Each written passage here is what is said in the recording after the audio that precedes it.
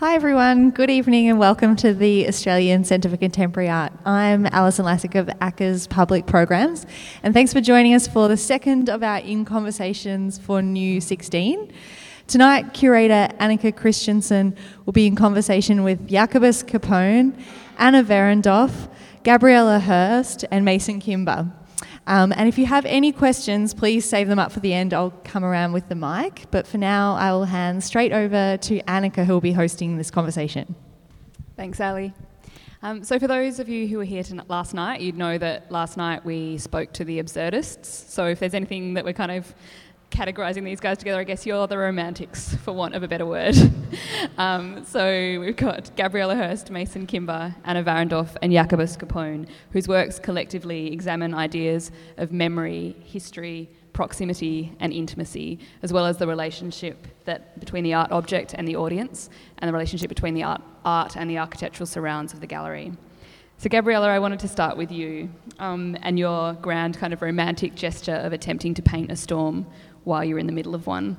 We had a really nice moment during Install when you came up to me and you asked me, how do I pronounce the title of my work, which is Force Majeure? And it's a term that she'd borrowed from her artist contract, which essentially just kind of means a superior force or an unavoidable accident. And it wasn't until that moment during Install that I'd realised that word had kind of sparked the idea for the project. And so I wondered if you could talk a little bit about how the idea came about.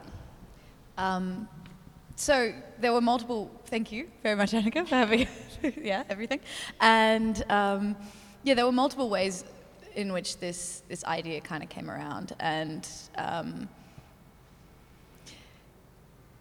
to start with, there was definitely this looking at the artist contract, and it was the most serious document I think I've ever signed. And there was this one kind of like absurd clause in it that said, you would not be liable for not being in the show in the case of an act of God, including a flood, a storm, an earthquake, etc. And it just sounded kind of ridiculous, and so I kind of clung onto that as a little piece of humour in this very serious document. So there was that kind of going around in the back of my head.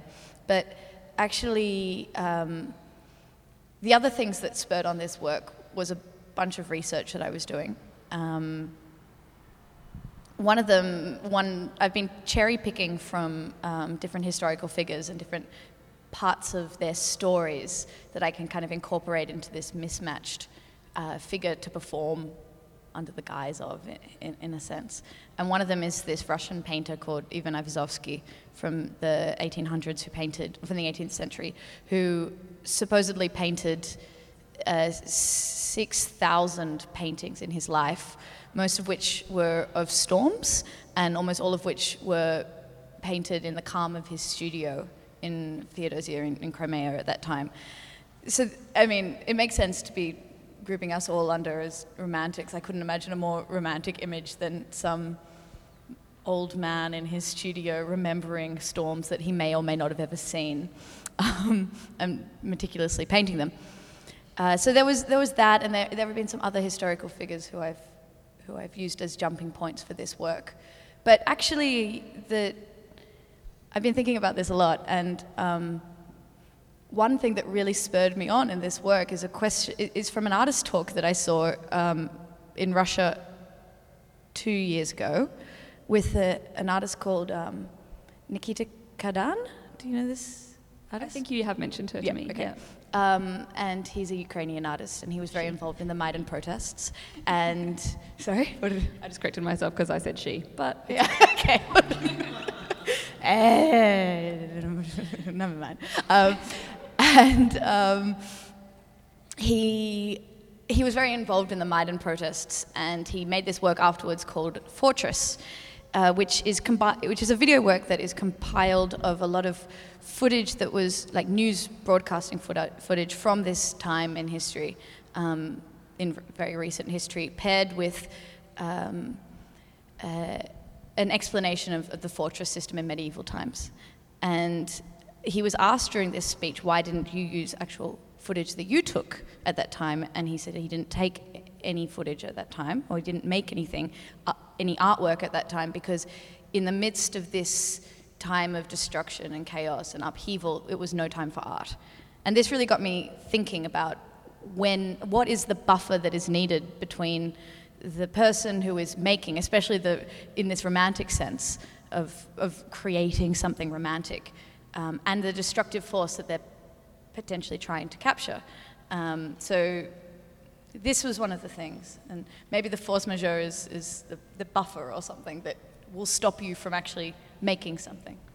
Sure. So I guess following on from stopping you from making something, that idea of failure, I think, is really important for us to talk about in relation to your work. And of course, New being a commissions exhibition, there is always the potential for failure. There's kind of the potential of maybe not having an idea in time, or even if you've hit that idea, realising the work in the way that you want to in time.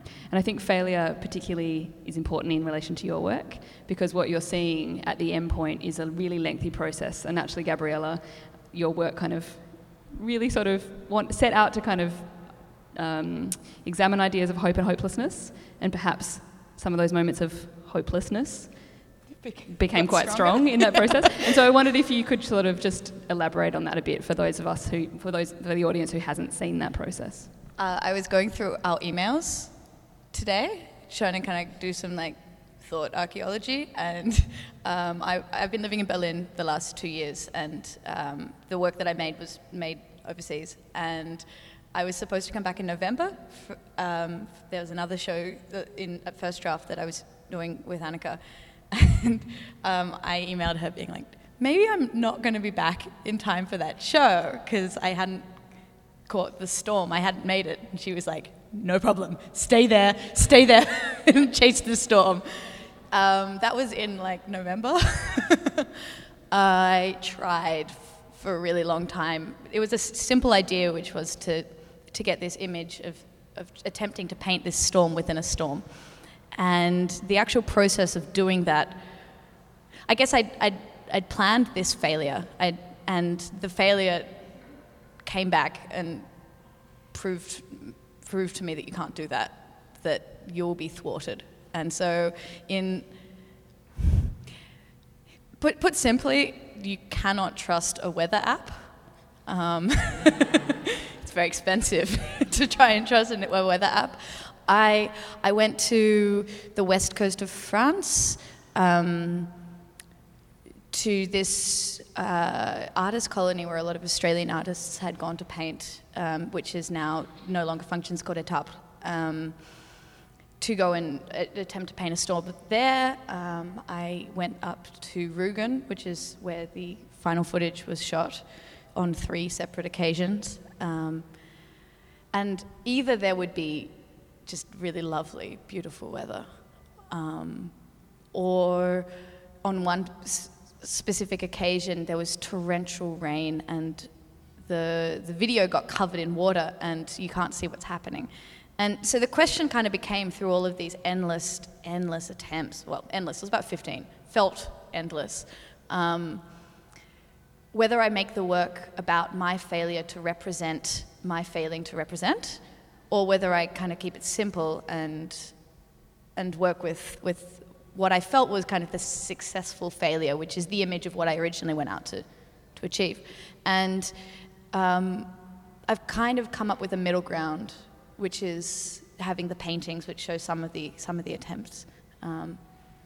Yeah. No. But in light of all this failure and in light of all this romance, a review came out in The Age today that referred to your work as hilarious. And I wondered if you thought of the project as such when you were doing it, or if that was something that kind of only appeared when we sort of saw it projected and realised that, this romantic gesture was quite funny actually in the end. When I had the image in my head, at first the idea was that I would be painting in a rainstorm, and that's why I'm painting in watercolour, because I liked the idea that the rain would wash off anything that I represented, and with the watercolour medium, and I would keep trying to paint it, and it would just wash it off. I'm sorry, I completely forgot the question. Did you think the work was funny when you were making it? And I remember having that thought about that image of what I wanted with my studio buddy in Berlin, and us both being like, it's going to be really funny. And then throughout the process of actually making it, and the like costs increasing of these trips to this like godforsaken island in Germany, and the disappointment of just going there and waiting and then like getting sick, and just the endless actual struggle of representation, which was the struggle of representation on a filmic sense as opposed to an actual painting sense, it became really unfunny. And so it was kind of a nice full circle to have it up and to be in there and see people laughing, because it did remind me that this is light work. It had become so heavy in the actual making of the work throughout the actual failures that got me in the process of doing it. But it still came as a little bit of a shock when he said, like, this hilarious artwork. Yeah, exactly. It's an interesting interpretation. Yeah. But it's definitely, there is some humour there, I think. You've spoken as well about the art historical influences. So you've mentioned Ivan Ivaskovsky, and of course you filmed this particular footage on Rügen, which is where Caspar David Friedrich went to paint the sublime in the 1800s. And so I wondered if this kind of canon of art history felt like a weight as a young artist.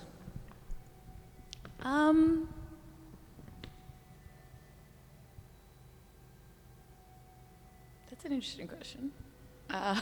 In what sense a weight?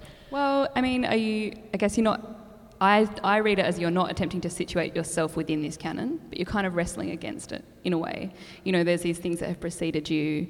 There's obviously like an idea of futility, like you're aware of the creative act potentially being destroyed by the storm, but also as a young person maybe making work that perhaps that might be futile as well. I mean, you don't know what the future holds or if your work will be remembered. I mean, you've talked about Iso Ray, who was a female impressionist painter whose work had been forgotten.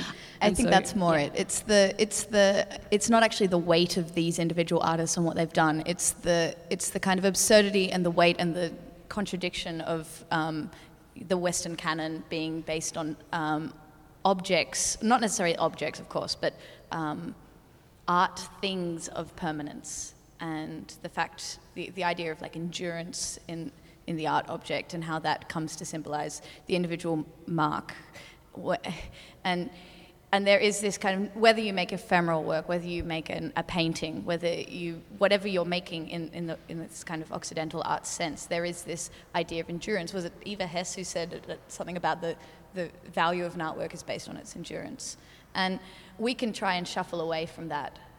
But as long as we're recording something, that still lingers very much in the art tradition, and there's a weight there that I did become very fascinated with this artist Iso Ray, who is an Australian impressionist who lived in Étampes in the end of the 1800s.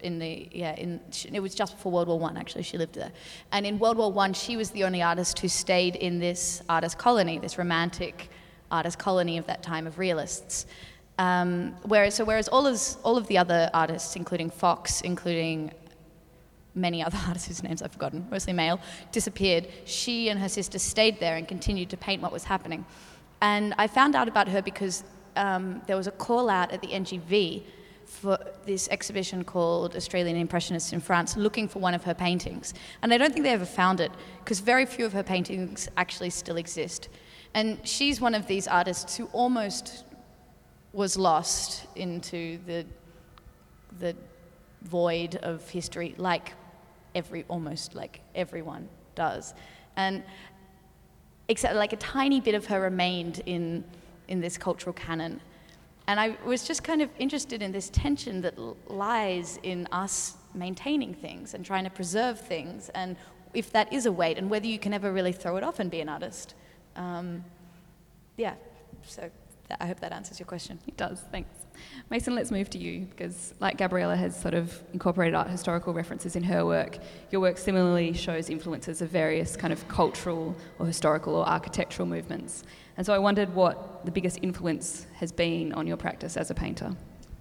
Yeah, thanks, Annika. Well, it's definitely interesting when you pause there, Gabriella, thinking about, is there a pressure of a weight? Because my main influence, if you see the work, is fresco painting from Italy. And I definitely felt the weight of that. Because it is, fresco painting you could trace back as the original painting in caves and things like that. So instantly you've got this sort of lineage all the way to the beginning of painting. So dealing with that and thinking, I'm going to use the fresco techniques. How am I going to add something new to thousands and thousands of years of people doing the same thing? I definitely felt that weight. But that was a challenge as well to develop something new to the medium that would excite me and a new way of working, which excited me. So just to give some context, Mason did a residency at the British School in Rome in 2008, was it? It was very recently, 2014. 2014. Where did I get 8 from? And that's where that kind of interest in frescoes came from. But I think you'd been interested in architecture before that. And where did that interest come from? Yeah, only looking back now can I sort of see a link between my interests, and I think it comes from growing up in Perth.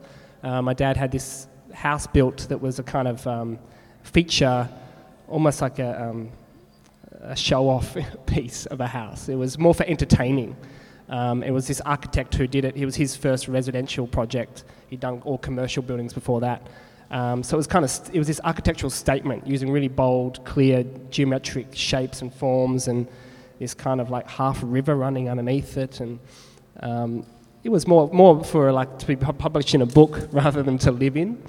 And only looking back now, I sort of realise that these kind of open spaces and weird forms, when you're spending your formative years in a house like that, it has this kind of subconscious effect on the way you sort of visualise space and also visualise or the way you think about memories, because obviously the house is a strong holder of memories and of childhood.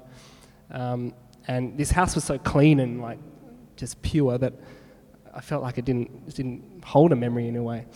So that interest has been going with me forward, looking at space and memory, and the idea that perhaps looking at your house, you could visualize perhaps the house you grew up in and walk through different rooms and think about what was in the room and the little objects in the room. Maybe they could help you recall events and memories. So thinking about space as a holder for memory. Sure. So obviously your work is hung on a wall mural as well, and I think that interest in murals is also something that probably came out of your time in Rome. Can you talk a little bit about, this one for ACCA is slightly maybe more geometric than the ones that you've done before. It relates to the architecture of the building itself. Can you talk a little bit about the design process that you went through in kind of conceiving of it, and also how you felt on the first day of install when you sort of just looked up at that giant 8-metre wall and knew that you had to do something with it? Yeah, I keep telling all my friends in Sydney, it's a really big wall. They just say, yeah, okay, I get it. But then when I sent a photo of a scissor lift and how high it goes up, it's like, that is really, it's a big wall to deal with. And I decided to do a wall mural because another aspect of fresco painting was, the purpose of frescoes was to open up a sort of narrative window using painterly illusion to this sort of space that might exist beyond the wall. And that was the kind of the commissioning goal of fresco artists. And so I wanted to play with that idea. With this wall, maybe there could be a kind of window playing, but it's kind of naive window as well. Fresco artists, this is pre-Renaissance, they hadn't figured out how to fully show the illusion of depth. So this wall is quite simple and geometric, referring to sort of simple, bold lines. And a lot of these old frescoes, I'm referring to like Pompeii, they use quite sort of bold geometric compositional forms. So I tried to riff off that. Yeah. Can you talk a little bit about the process of making the frescoes as well? Because I think that's really interesting for those of us who aren't painters, and just the kind of science behind what goes into making it. Yeah, well, another thing about fresco is it means fresh in Italian, which basically refers to painting on the plaster or into the plaster while it's still fresh, while you've just mixed it. So in Italy they use a high calcium lime plaster because the Italian hills have this sort of calcium content, and you mix it with an aggregate, which is sand, and then you apply it to a surface, which would usually be a wall, and you've got about 8 hours drying time, depending on the weather, before the gap of the fresco closes. So it has to be done fresco fresh. So I tried to sort of mimic that idea, but on a wooden panel and a sort of smaller scale. But what it does is it forces you to make these sort of very radical decisions, because you've got this time frame, and there's no other real painting process that, you know, a gap closes through time like that. Usually painting is considered something that you can rework, perhaps not watercolour, but definitely oil on canvas or things like that. So this was a sort of force. You're forced to make compositional and formal decisions if the image isn't working by the 8th hour, and you can really feel the plaster drying up. You can physically feel that it's not letting you paint it anymore. It's kind of this like real tactile thing that it's going, no, I'm not going to accept the paint anymore. I'm drying up. You better, you know, whatever you're going to do it now, because I'm not having any more of your paint. And because it's a chemical reaction that happens with the paint and the fresco, and it becomes one with it. So you've sort of, it's like a door sort of slowly closing. You have to run through the door before it shuts. So it's a literal fusion of art and architecture. Right. Anna, similarly to Mason, your work examines the relationship between art and the space in which it's shown, as well as the encounter with the audience. What was your motivation for creating a work that allowed the viewer to endlessly reconfigure the gallery space? My motivation in inviting that interaction, I always believed was because I wanted to share that space as a continuum from my practice as a jeweller, which is a preoccupation of shared responsibility for the object once it's been made between the wearer. The artist gifts this object to the wearer, or they purchase it or whatever it is, but then the wearer is responsible for the display of the object. So I always felt that I believed that I was trying to do that. And then I realised maybe 6 months ago, I'm completely fearful of organising a work in a gallery space and being responsible for its layout. So I think subconsciously my formula was to relieve myself of this responsibility.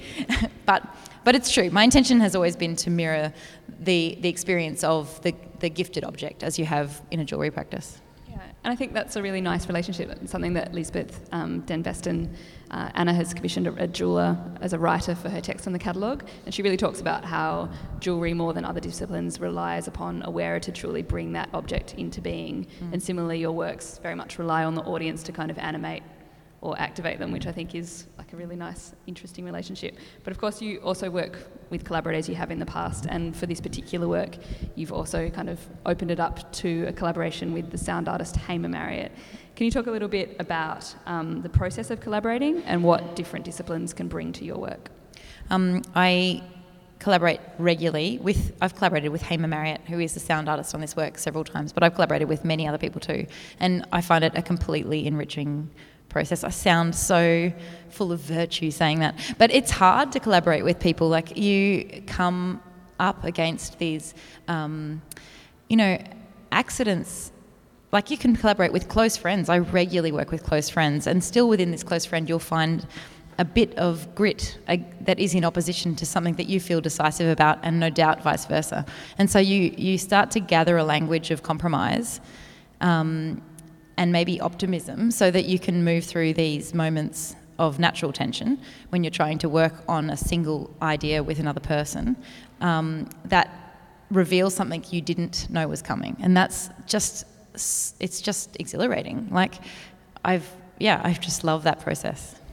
It's, you set yourself up for this outcome, so you hope that you'll have that moment where they cause you or you cause them to have this breakthrough, but it's so great when it comes.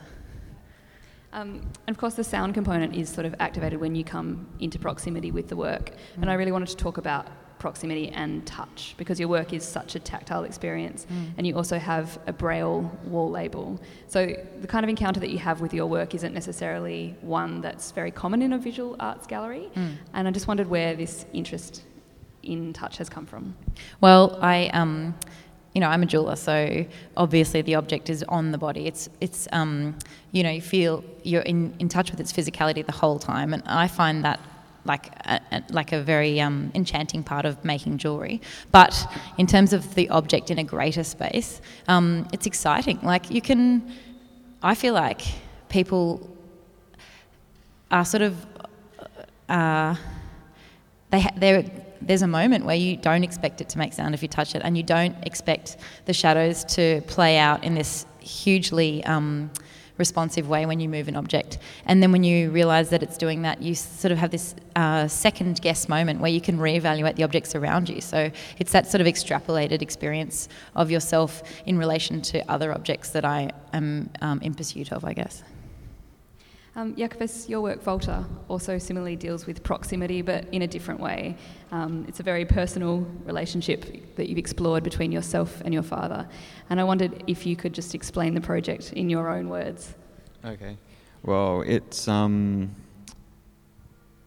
presented like a fantastic opportunity to actually see not so much a resolution as a final recognition of a process that I'd already begun with my father, that was attempting to explore this period in our lives where he suffered severe depression when I was 11, and it lasted in its fullest extent for about a decade, so it was all throughout my adolescent period. And I'd always felt really uneasy about the situation because we were psychologically absent from each other's lives. And we're on really good terms now, but whenever the past is brought up, it's always brought up with this sense of weight and burden, and it's really difficult to navigate those years, and it was something that I always wanted to kind of release or relieve the weight of. And because we live in such close proximity, there was a while ago when I asked him if he would be, because he's well versed in playing the piano accordion, he used to play it since he was a teenager, and I've always wanted to learn a musical instrument, so I was asking him for quite a while if he would be willing to teach me, and he stopped playing at the onset of depression and hadn't played it right up till now, till 18 years. And he was always very reluctant, saying, well, I would have to relearn how to play it. And I saw him relearning how to play in isolation as a nice bridge for both of us to kind of cross together, to analyse those years, not necessarily in spoken terms, but to spend time together, me just being there with him, watching him, being in the same space, sharing a space together. And it was an organic process that happened for almost the whole of last year, where I invited him to my studio to play, and then I began to ask him if it would be okay if I could document him via video, and he was okay with that. And it built this stockpile of footage that I didn't know how to deal with or share. And when Annika presented this opportunity, it felt like a nice way for me to actually go into it more thoroughly myself and to sort through it, to see what it meant to both of us. But it was this communal space, I think, it wasn't necessarily an unburdening, as more of an acknowledgement of the people that we are now, and kind of joyfully engaging with each other, not through spoken dialogue, just as a space together. And yeah, it was a beautiful process to undergo, purely because he picked up the piano accordion the same way he left it. So it was totally untuned, and there was this real delicate, fragile nature to begin with that then reached a turning point halfway through filming, where he went on to went on this open monologue, not towards me, but just to himself, like recounting like what actually happened and the turning point in his life. And after that happened, there was this joyful turn of like him starting to play more, maybe not necessarily more fluently, but you could sense there was more confidence, and the songs that he began to start playing were a lot lighter than what he begun with. And was there a significance to the song he is currently the Que Sera, or was that something that you only discovered after you started making the work? Yeah, it was the one that he kept playing for the first 4 months of trying to relearn it, because it was the most simplest chord for him. But then when I started researching the song, there's various versions of it, but looking at the chorus primarily, like whatever will be, was poetically fitting for what we were both undertaking together. And I mean, the melancholy and nostalgia attached to the chords that are being played just resonated perfectly. Yeah. And the two of you had worked together before in 2010 at Pika in Perth, where you did a performative work, 9 Prayers for Palomar. Yeah. Do you see that as a precursor to this work? Yeah, definitely. That was a major work trying to translate a book by Italo Calvino, but there was this one chapter that dealt with the separation between the older generation and the newer generation, and I found that was especially in 2010 when our relationship was just starting to come back together, and for some reason there was this sensation of wanting to harness and embrace our fragility as much as I could.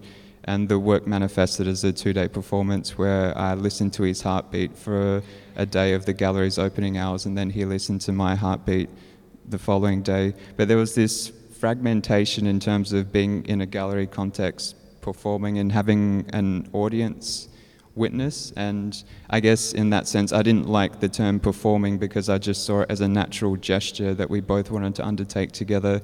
But it was kind of undone because it was this weird dynamic where there's this segregation between audience and artists or people that are generally performing that is hard to kind of break down to make it more organic. And it didn't really do what I wanted it to as a work, and so I wanted to reinvestigate it, but a lot more sensitively for both of us as opposed to what it might give to the audience.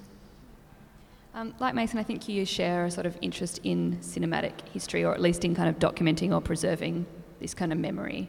And of course that previous work was a performance, whereas this is maybe more a video, or a video of a performance. And I wondered how, from your point of view, you thought of the work, how you would sort of situate or describe that, and how you sort of thought that fitted into your broader practice. It's dramatically different from anything else that I have done, and I primarily look at the work as a process, and the video kind of being an artifact or residue from that shared experience together. And in that regard, in terms of installing it, all I could and with the footage as well, dealing with it, it was kind of looking at my own relationship with the fragments and kind of building, not necessarily a narrative, but interlinking these moments that I found joy and resonance with, that I could attempt to communicate to the audience for them to engage with it.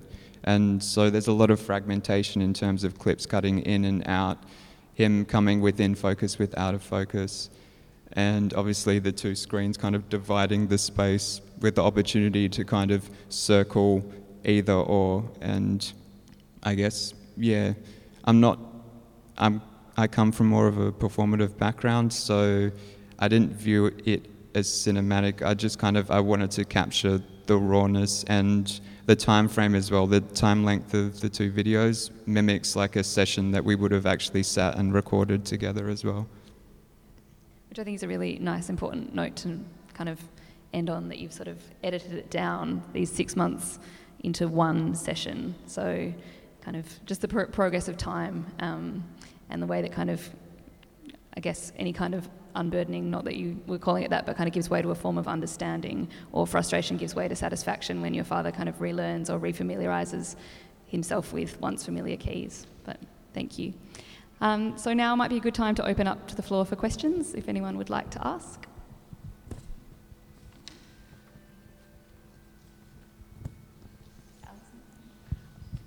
Sorry, I didn't see any. Oh, yeah, sure. Thank you. Gabriella, I would just like to ask you where the footage that we see was actually taken. Was it in Spain or was it in France? Northern Germany. In northern Germany? Rügen. Right. And how long were you out in that storm? In this one, Yes. about 40 minutes. Were you frightened? Not really. It looked like you were going to go over the edge. I was frightened. It was very exhilarating, but no, it was not super dangerous. It was, I was wearing a wetsuit underneath. I don't know if I'm ruining No, it's your work. the illusion. Give it all away. But But that wouldn't have helped you against the rocks or falling down. no, but it's actually, it's not as dangerous as it comes across. Sure, something could have. It's nothing more dangerous than I'm sure all of you did as teenagers. So we all survived this far, so it's all okay. No, it's like a steep hill. It doesn't just end right there, it kind of like slopes down. It was a good illusion. Sorry? It was a very good illusion. Thank you. Looking Actually, dangerous. there's another clip that I shot when I got back here because I kept trying to look for bigger storms to paint in. I shot one when I came back to Sydney, where I'd live, and I moved back in with my parents, and my mother was shooting it for me. So this one I shot myself. I like strapped it to a tree, but in other ones I had other people shoot for me. And my mother was shooting this one, and it's on the edge of the cliffs at Curl Curl, if anyone knows Sydney. It's like a big rock face. And there's these big waves it had been this big electrical storm, but the lightning had passed, and there was just big waves coming. And these big waves were coming up and like washing over. And I liked the idea that it would wash the canvas clean. And at one point, my mum I had to edit it. I didn't end up using it, but I was editing it because she like screams out, "More people die on cliffs than in any other way at sea."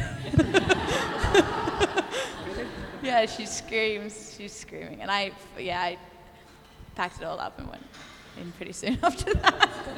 That was actually the dangerous one. But.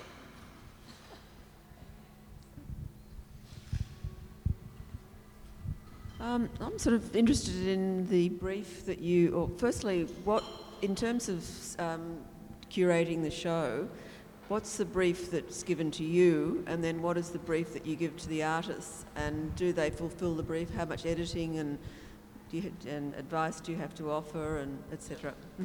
So no brief given to me, no brief given to the artists.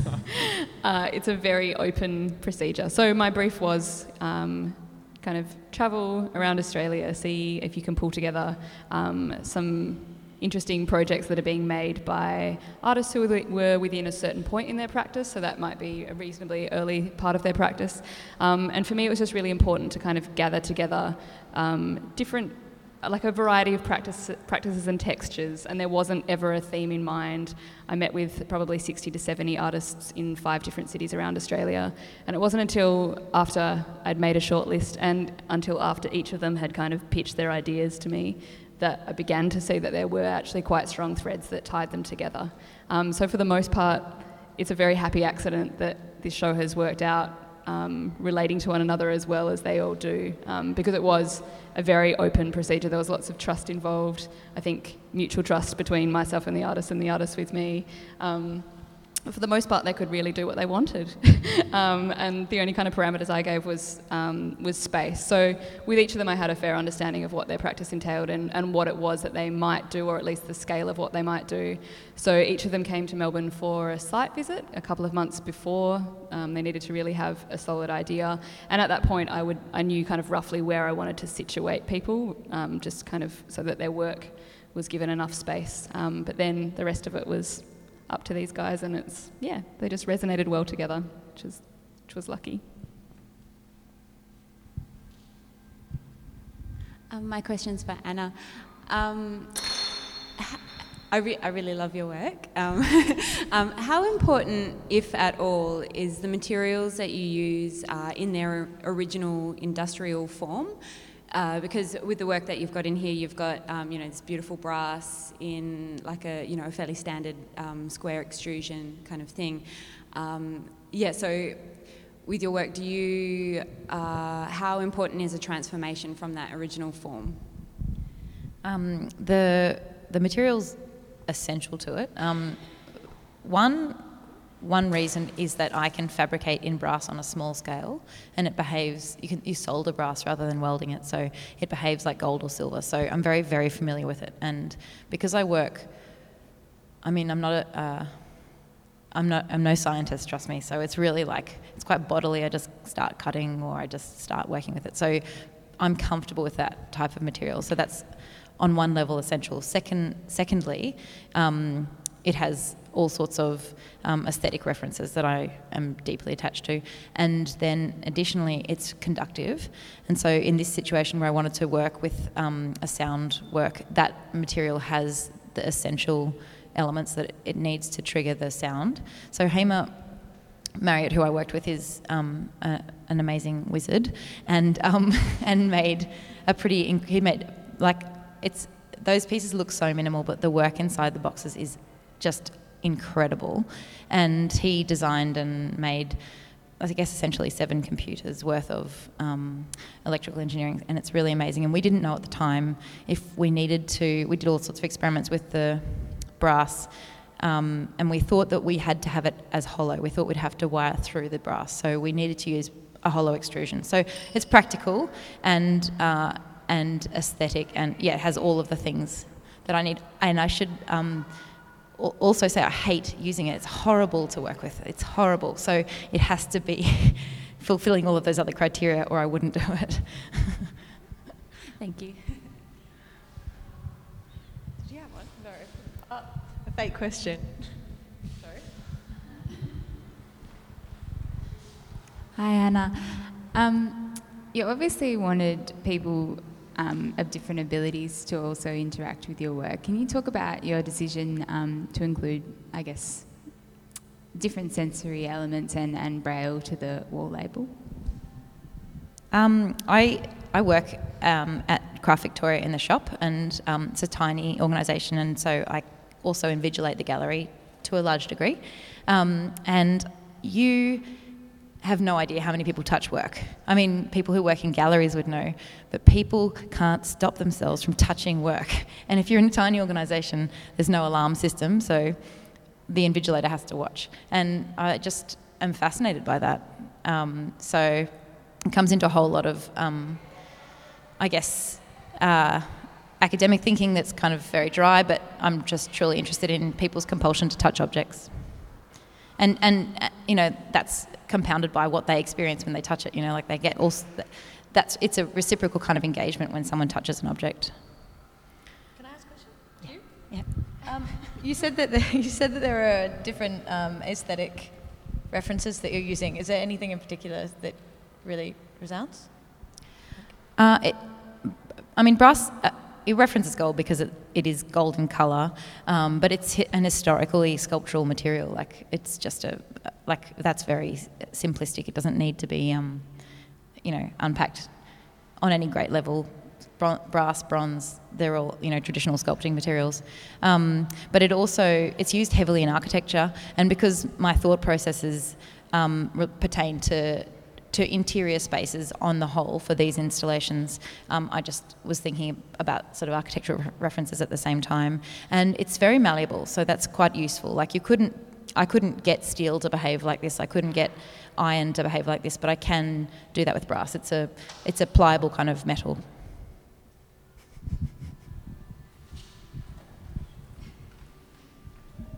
I don't know if I'm going to word this properly, but it's for Gabriella. In your work, when you talk about failure and your kind of struggle to achieve this painting, and you were talking about I guess adding on to Annika's question about the weight of other painters and stuff like that. Do you kind of see your work as, is there an element that you are trying to outside of this specific project? Do you ever feel like you're trying to create a painting but you're maybe overwhelmed by the idea of it not being good enough, or not being able to match maybe the painters that have come before you, so you've set out to do something that you know will inevitably fail? Yeah, I really want to be a painter. There's what is it, Peter Doig? This amazing painter says, who went off to live who is now living in the Caribbean to escape the rest of the universe, I guess, says if I thought too much about my work, I wouldn't make it. And whenever I go to just paint, my mind wanders and I just can't do it, and I wish I could. And so there's, That's the point for your mind to wander. I know, but it doesn't wander in a constructive way. It wanders to this is shit. It doesn't wander in a positive way. Just, I can't do it. I wish I was you, Mason. Your paintings are amazing. Nothing on them. We We went to art school, and I always loved your paintings. I always loved your paintings. We went like upstairs from one another, and we'd like go and like pester one another. Yeah. Any final questions? Oh. Sorry, one more. To my questions for Jacobus. Can you please, talk to us about your choice of rear projection video as opposed to single-sided video as like a sculptural element, or how you feel about that? Okay. Projecting it front on primarily probably would have been on wood, and I really like the soft surface of fabric. And in terms of the first work that I did with my father, it was taking place in a stud work room that I coated in fabric to soften the ambience of the room as well. So I kind of wanted to acknowledge that as well, but just I wanted the audience to be allowed to walk through it as opposed to just being static, sitting down and watching something in front of them. There was like, even if they don't get around and move amongst it, which I don't expect them to, there is the option to do that. And it's this observational point that's more, it gives a bit more agency to the audience as opposed to just being static and viewing something. Okay, great. Well, could everyone please join me in thanking Annika, Mason, Gabriella, Anna and Jacobus for tonight's talk.